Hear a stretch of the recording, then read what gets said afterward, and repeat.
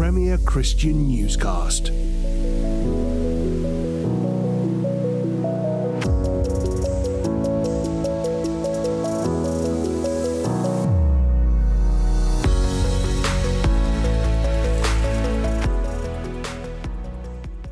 Hello and welcome to Premier Christian Newscast. I'm Tim Wyatt, and today we're going to be exploring the role of the Russian Orthodox Church in the war in Ukraine. Patriarch Kirill, the controversial head of the church, declared last month that Russian soldiers conscripted into battle in Ukraine who died would have their sins washed away automatically.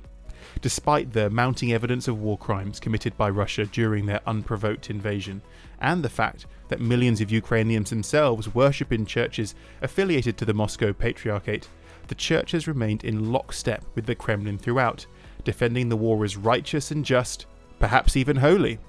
Why has it stuck so close to Putin and his vicious and dirty war? What is the complex relationship between Russian Orthodoxy and Russian nationalism? And is there any hope for other world churches trying to engage with the Russian church in an effort to bring the fighting to an end? This week, we're joined by 4 experts to unpick this underreported but important story.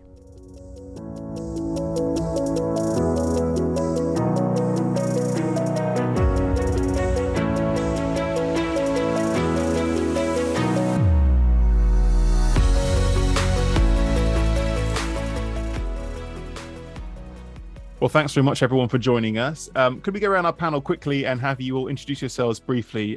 Let's start with you, Aristotle. Sure. I'm Aristotle Papanikolaou. I hold the Archbishop Demetrius Chair in Orthodox Theology and Culture at Fordham University. I'm also the co-founding director of the Orthodox Christian Studies Center at Fordham University. Brilliant. Thanks for having us. Thanks for being here. Bishop Nick, who are you? I'm Nick Baines. I'm the Anglican Bishop of Leeds in England. Jonathan. My name's Jonathan Luxmore. I'm a freelance journalist specializing in church-related or religious news from around Europe. I work particularly from Oxford and from Warsaw in Poland, and have been covering the Ukraine war fairly extensively. I have to say from a bit of a distance, but yeah, that's me. And last but not least, Katie. I'm Katie Kalaitis, and I wear a number of hats, but I think I'm here because I'm the senior correspondent. I'm a senior correspondent at Religion Dispatches. Fantastic. Well, I'm really pleased to have such a great panel of lots of interesting voices to discuss the question of the Russian Orthodox Church and the war in Ukraine. There's obviously been plenty of coverage about this, but for those who haven't been following this closely, could we start by just kind of explaining what is the Russian Orthodox Church's position on the war? Aristotle, do you want to go on? Do you want to come in on that one? Yes, it's been fairly clear that they, primarily through the voice of Patriarch Kirill, but through other voices as well, have been supportive of it. They are supportive of it in the form of a kind of rhetoric that sees ultimately that there are forces against Russia, out to get Russia, out to divide Holy Rus, and to divide a sense of a common Russian identity, which is a kind of certain narrative that ultimately sees this history between Russians and Ukrainians as a kind of a shared history and a kind of a shared identity. That's, of course, very, very complicated. I mean, there is a certain kind of truth to that. And I think also part of the narrative is this idea of a kind of liberal, secular West out to get Russia, out to sort of get the Orthodox world, to divide it. So given all that, all those pieces come together in many of Kirill's speeches since the beginning of the war that have ultimately been unequivocally supportive of the war. And there hasn't been really a sign at all of any kind of condemnation of the war, or even an attempt to promote a ceasefire or peaceful resolution. So yes, the short answer is they have been unequivocally supportive of the war. And what's people's reading on on the rationale behind that. I mean, you covered some of the reasons, Aristotle, but I'm interested in some other people's thoughts on why, in particular, Kirill has been in kind of lockstep with Putin on this issue. Yeah. Do you want me to respond to that? Anyone? Yeah. Yeah. I mean, I think it's a complicated history to some extent. I mean, I think since the 1990s, with the fall of communism, the Russian Orthodox Church, it wasn't necessarily a given that to be Russian again would somehow be identified with Orthodoxy. In fact, the communists did a very good job of severing that identity between to be Russian and to be Orthodox or to be religious. So after the fall, it wasn't very clear what was going to happen within Russia, and especially in relationship to its history. And obviously, part of that history is the Russian Orthodox Church or Russian Orthodoxy or Orthodoxy. I mean, in many ways, people say that Orthodoxy itself constituted what we now know today as Russia. But slowly but surely, the Russian Orthodox Church succeeded. They succeeded in emerging as a very powerful cultural and political influence, and it didn't really climax until about 2011, when Putin, in his presidential speech, started really using some of the language and symbols of Russian Orthodox history. And it did so as a way of carving out a kind of new East-West divide that was ultimately based on cultural and traditional values. And so, so to some extent, the Russian Orthodox Church succeeded in again, establishing Russian Orthodoxy as something integral to Russian identity, as becoming a powerful cultural and political influence. But to some extent, they sold their soul to the devil, because they backed themselves into a corner in such a way that they really can't. They became ultimately a department of the foreign ministry, and they're being used for soft religious power. And now that the war broke out, there's not even an ounce of really independence where they can even express an independent voice. And so, again, their ambition was to kind of reestablish themselves and orthodoxy within the Russian context. They did so, but again, in such a way that it's completely being manipulated as a way of, to some extent, both in ideology supporting the war, but of course in rhetoric as well. In other words, through Kirill's person, there's a certain kind of support of the war. I mean, there's an unequivocal support of the war. Nick, as that you saw you nodding there, do you share that analysis? Do you think that's a fair summary of what's going on there? Yeah, I do. I mean, I think every time Putin leaves the Kremlin, he passes the statue of Vladimir the Great. And there are sort of resonances here with the attempt to recreate, not all the stuff about recreating the old Soviet Union. I don't think that was ever in play. It's about recreating the Holy Rus.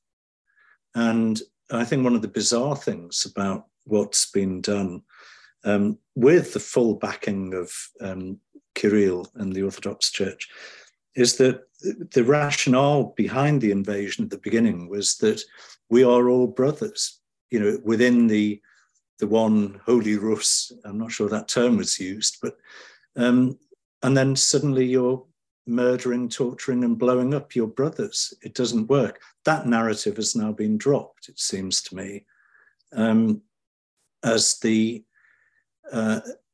both the church and the state have had to try and align the rhetoric with the reality on the ground. And so the rhetoric keeps changing. But it's that attempt to reestablish the Holy Rus. And I think Aristotle's absolutely right. A main driver in much of the rhetoric by Kirill is the stopping the enemy of the liberal, immoral West, bringing their liberal, immoral practices in. They really believe they're defending Christianity. But anyway, I think I agree with Aristotle's analysis. Katie, I know you've written a bit about this kind of history of the Holy Rus and the kind of the origins of Orthodoxy actually in Kyiv, of all places. Do you want to explain a little bit about some of that backstory people might not be familiar with? So, I mean, I think too, I kind of want to jump in here about where they sort of got that rhetoric from, because I actually don't think it's coming necessarily entirely from Orthodox history. I think a lot of it's largely coming from the American evangelical right. But yeah, so the Rus, the Slavic people, were originally converted to Christianity in Kiev, right? In Kiev, in the Ukraine, what is now the Ukrainian capital.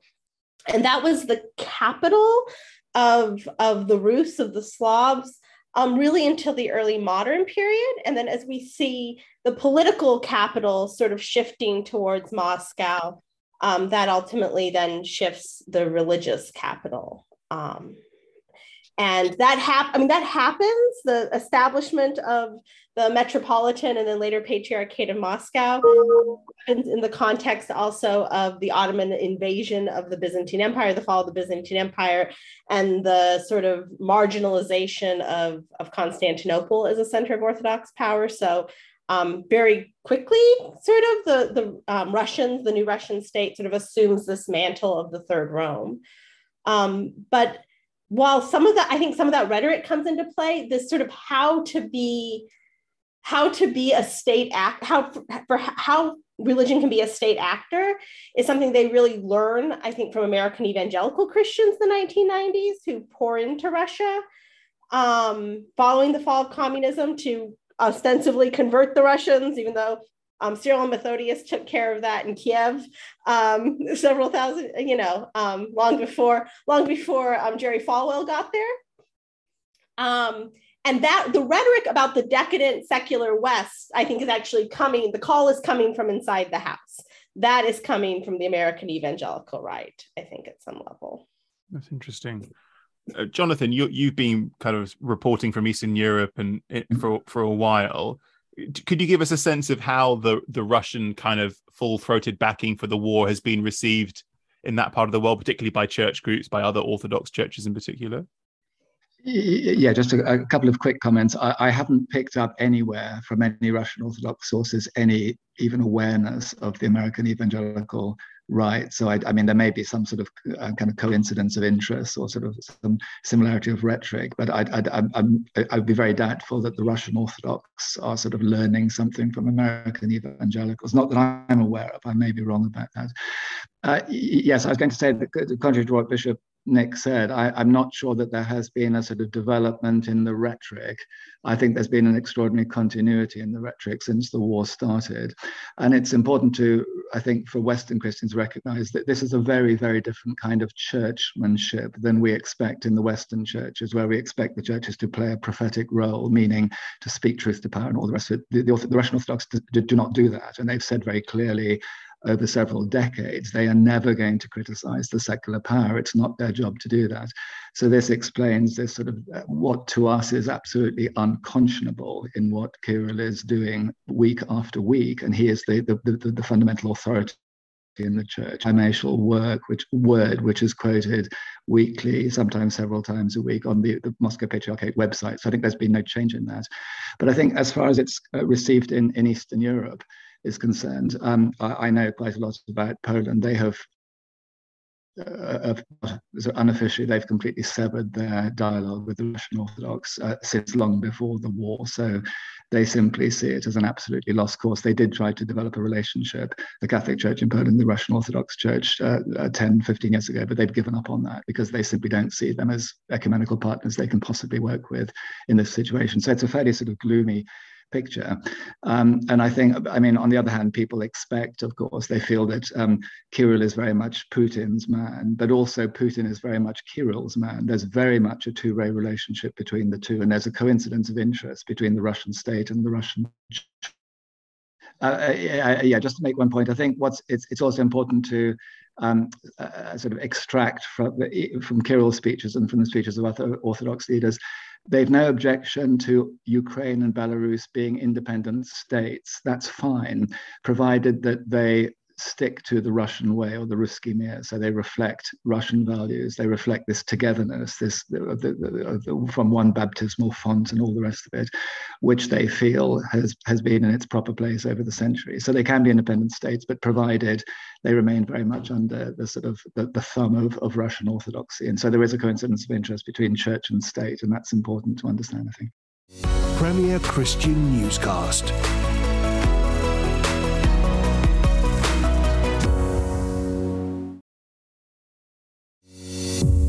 Christian Newscast.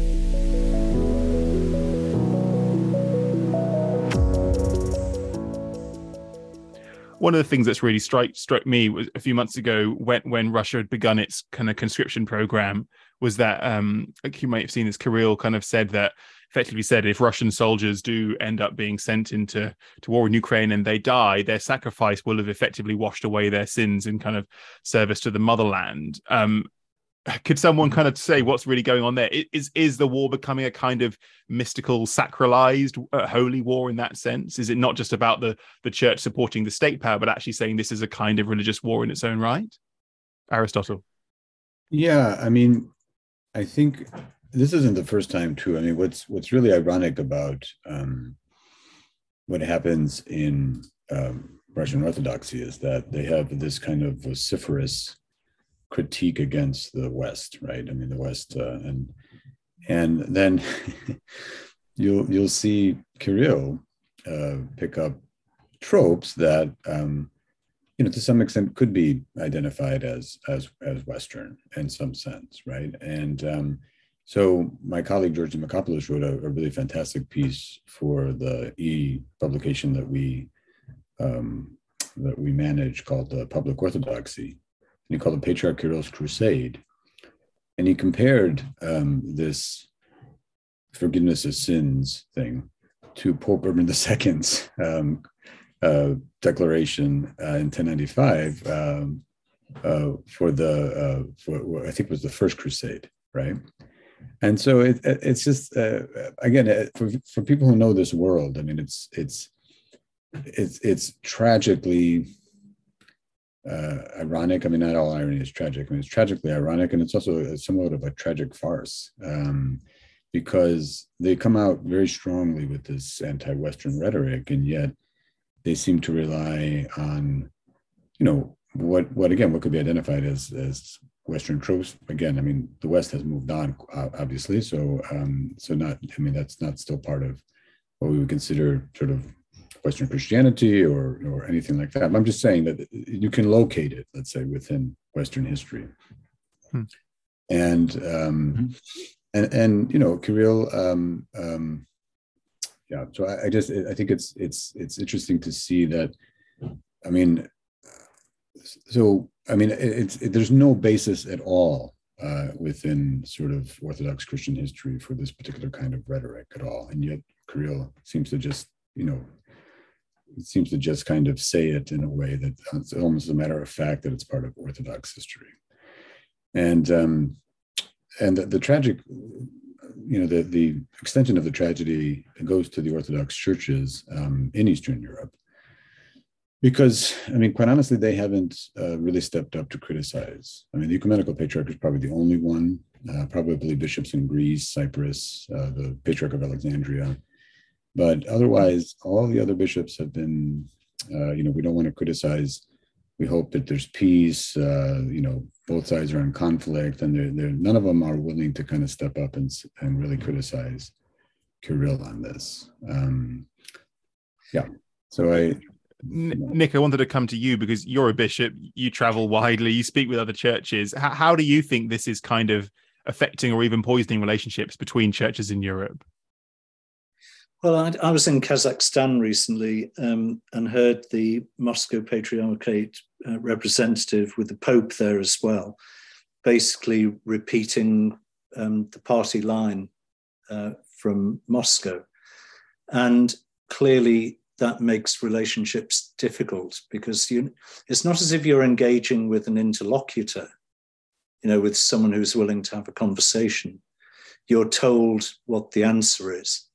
And you just have to accept that and run with it.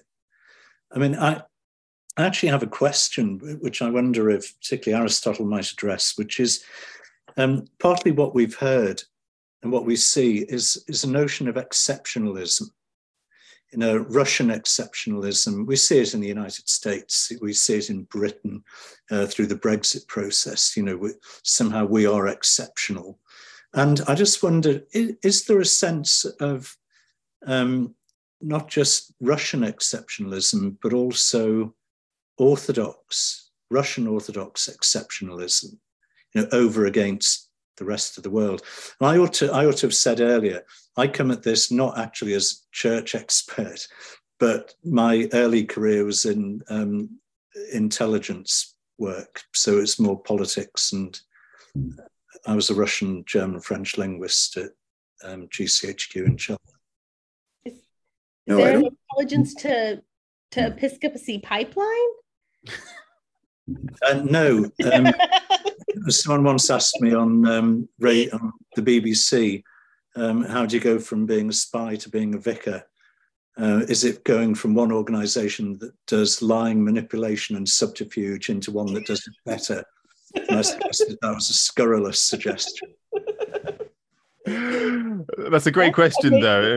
I mean, does anyone want to come in on that idea of, is there such a thing as Russian Orthodox exceptionalism? We've heard of the idea of the Third Rome, and since the fall of kind of Constantinople and the Byzantines, there's a sense that Moscow kind of saw itself as the center of global orthodoxy. Is that still the case today? I was going to say, this idea of the suffering servant is really, I think, the sort of identification with the suffering servant is really central to Orthodox thought. I would say that within Orthodoxy, the Russians wouldn't dare to say that their version of Orthodoxy is exceptional, if that's what you're asking. They don't go that far. What they want to do is position themselves as more of the one that really should be the global leader and global kind of representative of Orthodoxy, rather than the ecumenical patriarch. And the reason why they can maybe do that is not because, they ultimately rank fifth, right, in the hierarchy, but because of the backing of the Russian state, they want to be able to position themselves as the Orthodox Church that ultimately could project Orthodoxy in the way that it should. And look, they do this again through religious soft power means. The state uses them. Money flows into many of the other Orthodox countries. The Russians have promised to help finish Saint Sava in Belgrade, which is a decades-old church. I think the largest or the second largest in the world, and which sits there in Belgrade, basically unadorned on the inside. And it's hard to say no to Russians coming in and saying, you know what, we'll finish this for you. We'll pour in hundreds of millions of dollars to help finish this for you. And I just. So again, the Russians would never say, the Russian church would never say, we're exceptional, we're the authentic church more than you guys. But I do think the other churches have, it will be a question whether they continue to do so, have definitely seen them as being able to project, especially this idea of traditional values. This is where I would disagree with Jonathan. There's a very good website called Post-Secular Conflicts Project. It's run by Christina Stockel. It's open access articles. And she just published a book called The Moral Internationalist. And it really shows the connection between the Russian Orthodox and the American evangelicals, especially on the issue of promoting traditional values. And her claim is that the Russians have succeeded in basically globalizing what's called the culture wars. And there's a massive amount of evidence for that, actually. And that's the thing that Putin has actually picked up on. And that's the thing that he uses as one of the reasons why he's kind of going into Ukraine. So again, they would never say we're exceptional, but I think that what they are saying is follow us, we'll take the lead, we'll be the global leader, let's leave the ecumenical patriarch to the side. But now I think the war will complicate that role. For Kirill. Kirill, other than, of course, the Ukrainian people, and I think, quite honestly, many of the Russians and Russian soldiers who probably don't even want to fight this war, Kirill is probably one of the biggest losers in this. He lost a tremendous amount of, he's absolutely lost a flock, a huge flock in Ukraine, which will no longer ever be under his control. And I think his position as some kind of global leader, both with the American evangelicals and with the Orthodox world, is much, much more complicated now. So Putin used them, but they're paying a really high cost for this kind of privileging that they're receiving perhaps within Russia from Putin.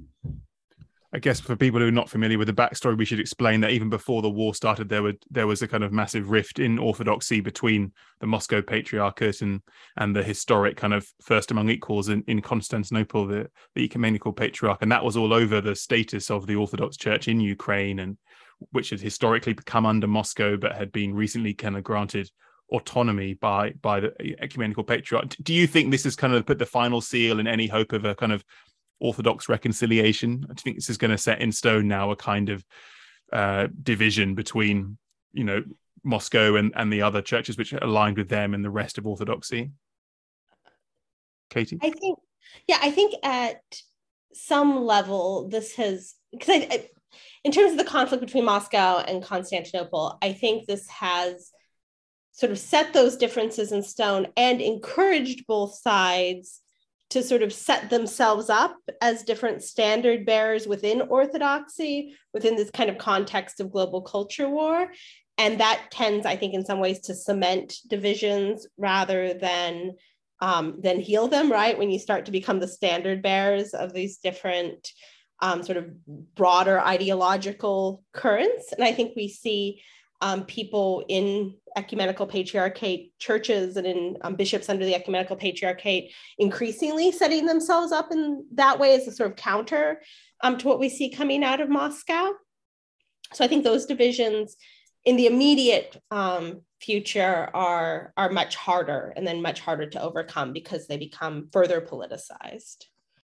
And just lastly, then we're kind of running out of time, but I'm interested in thinking about the future as well. Do you think that there is any merit in trying to kind of reach Kirill and the Russian Orthodox Church via kind of coming from other churches? I mean, Nick, what are your thoughts on this one? You do a lot of it, kind of dialogue and interface. Is there any way to cut through that kind of, wall of this is the answer and we're just in lockstep with Putin, or do you think that's a bit of a lost cause?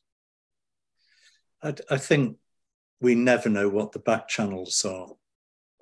By definition, we don't know what the conversations behind the usual channels are and who's conducting them. I mean, I know, for example, that there are conversations between the Church of England and Moscow, but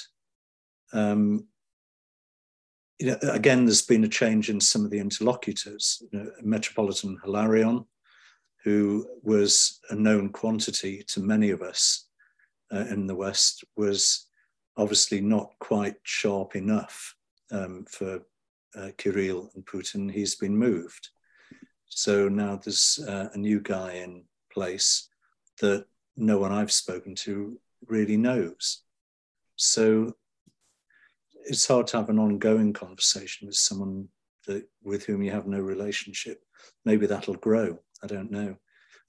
Jonathan may have a particular take on who's talking to whom.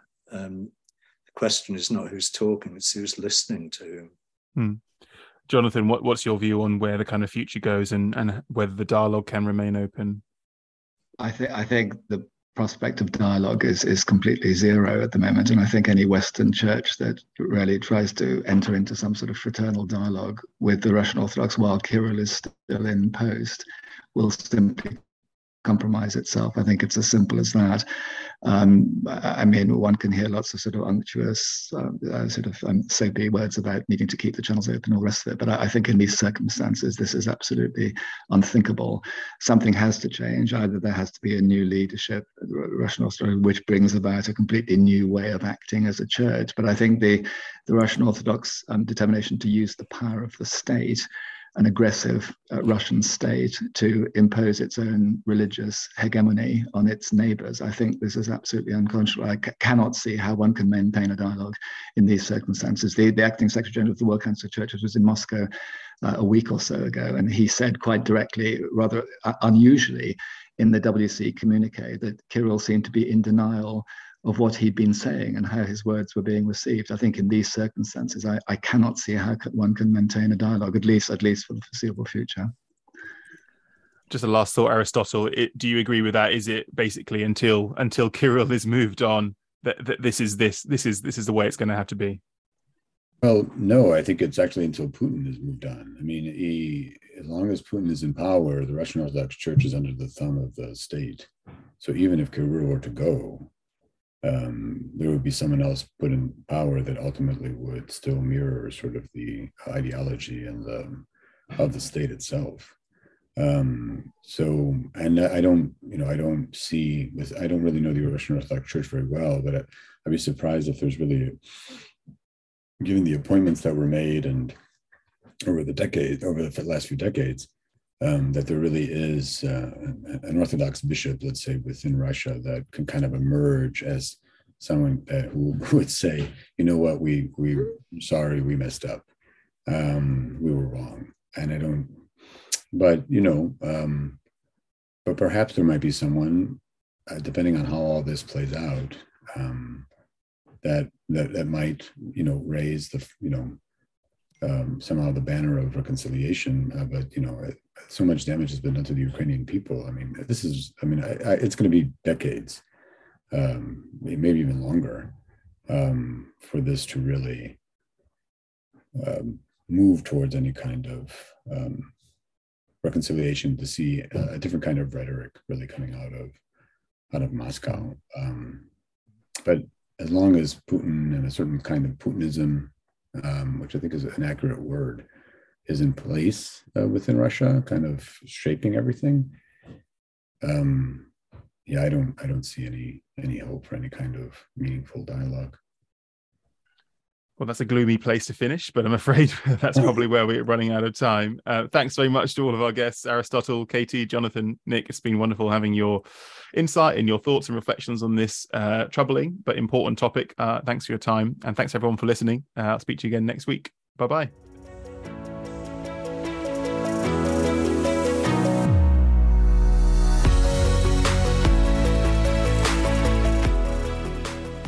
That's it for this week's Premier Christian Newscast. But if you've enjoyed what you've heard, please do leave us a review on whatever podcast app you use. And why not also tell a friend about the show?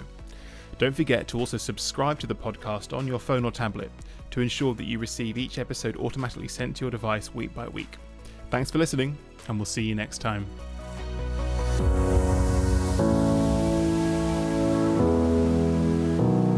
Premier Christian Newscast.